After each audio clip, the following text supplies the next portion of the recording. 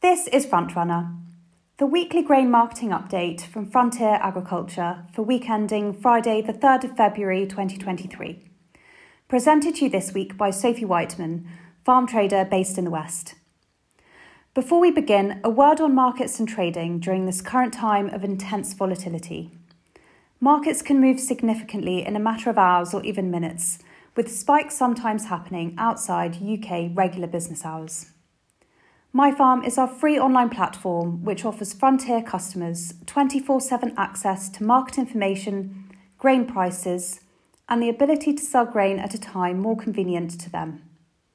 With a MyFarm account, you can see live global prices, market reports, exchange rates, and commodity pricing directly relevant to your farm, with options to set alerts and sell grain all in one place.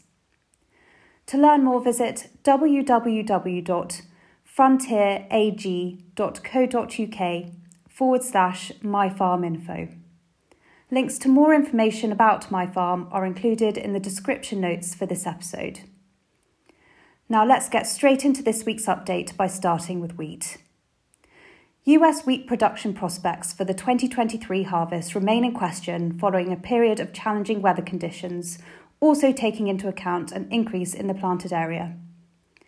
In January, the United States Department of Agriculture estimated US farmers had planted 36.95 million acres, an 11% increase on the year. Although others estimate less, if this growth is accurate, there is a question around how much of that area will provide a crop. Over 70% of it was in drought heading into the winter period, but wheat prices came under pressure last month as rain and snow fell, providing some element of precipitation to help replenish soil moisture. Now, though, the current extreme cold weather could prove damaging, as was the case before Christmas when little snow cover was present.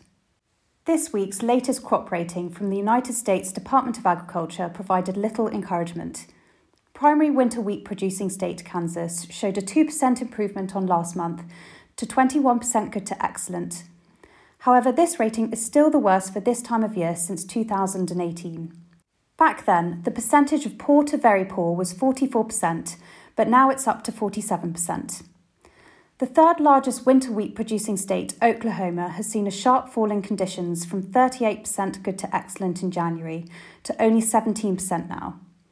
This helped US wheat futures rise to their highest since the second trading day of 2023.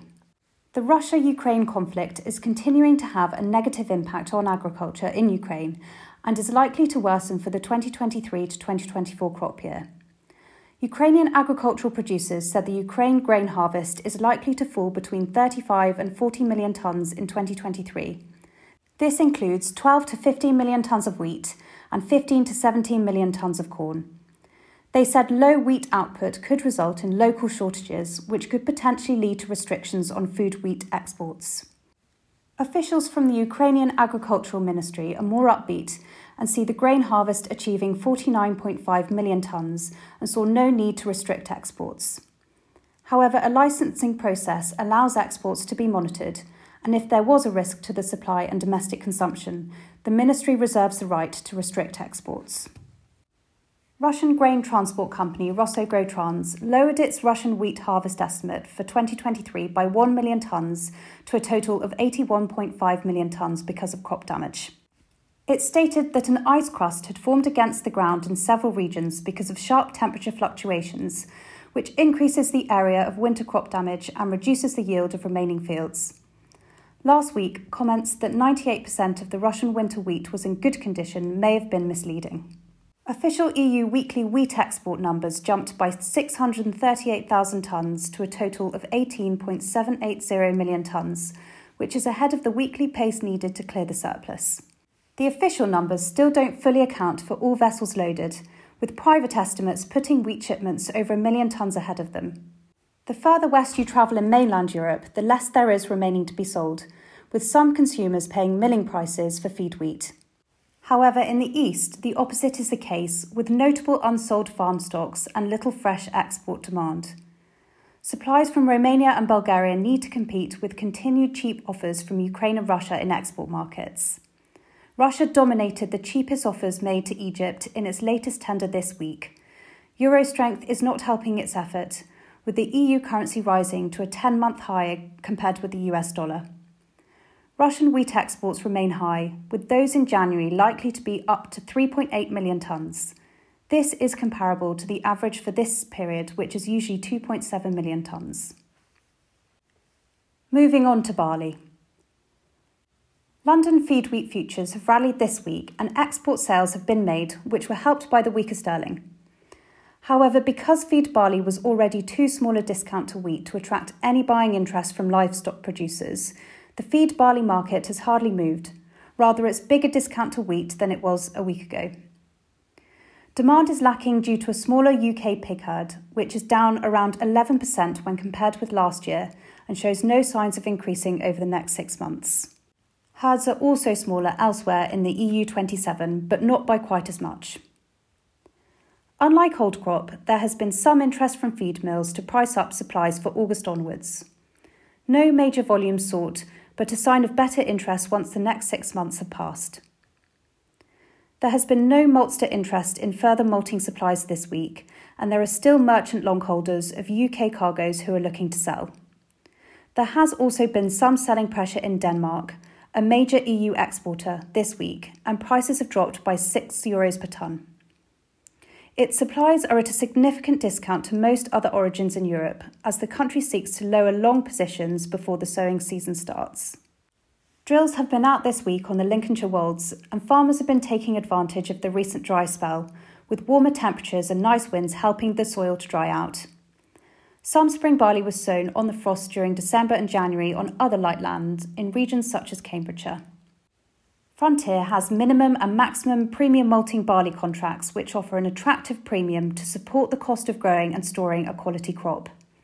Please speak to your local farm trader for more information. Looking now at oilseed rape.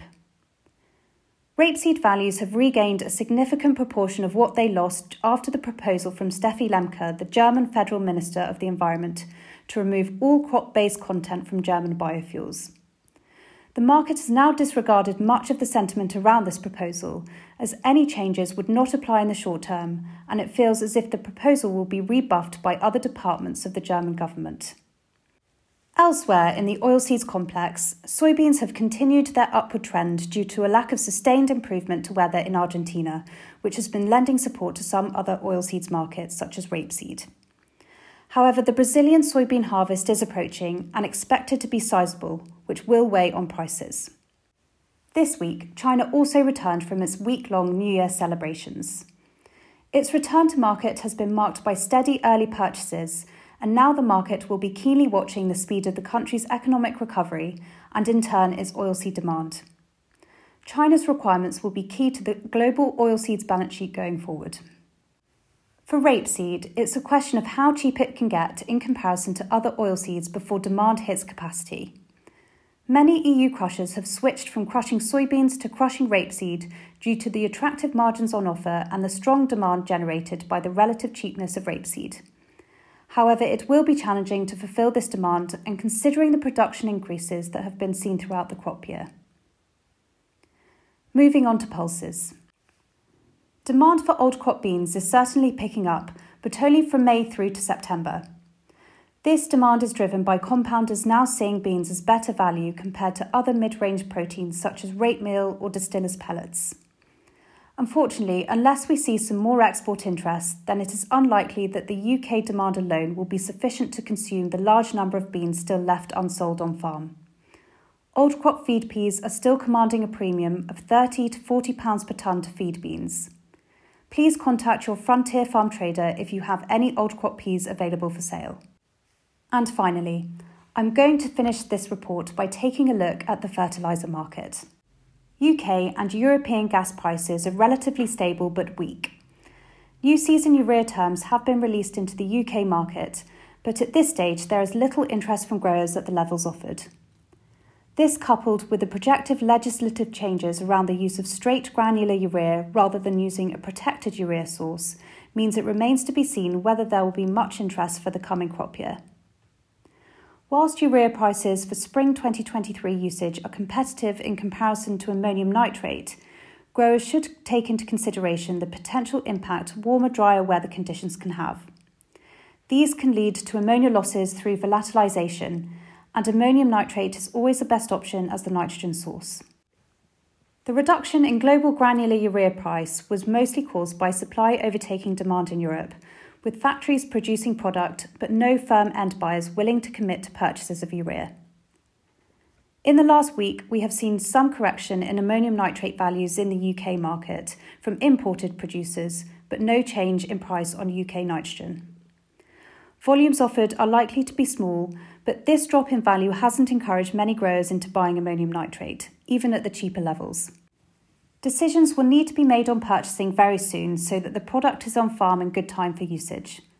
Please speak to your Frontier contact for information on the right products to purchase for your requirements for spring onwards.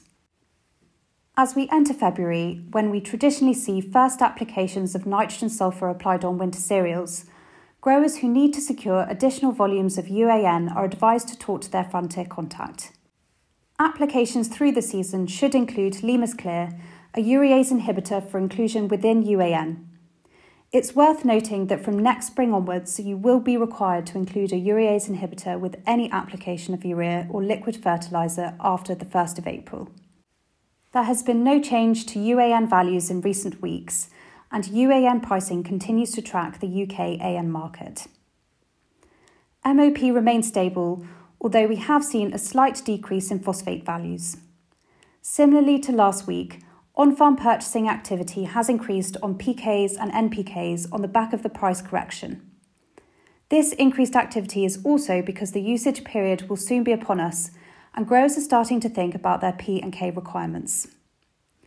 Raw material supply for blends and straights could become an issue as many suppliers haven't been willing to commit to purchasing P and K for spring and are still unsure of when to buy on the back of the price correction. However, Frontier have a range of compound NPKs that are readily available for collection. Planning your spring requirements with these points in mind is advisable. This was Frontrunner for week ending the 3rd of February 2023.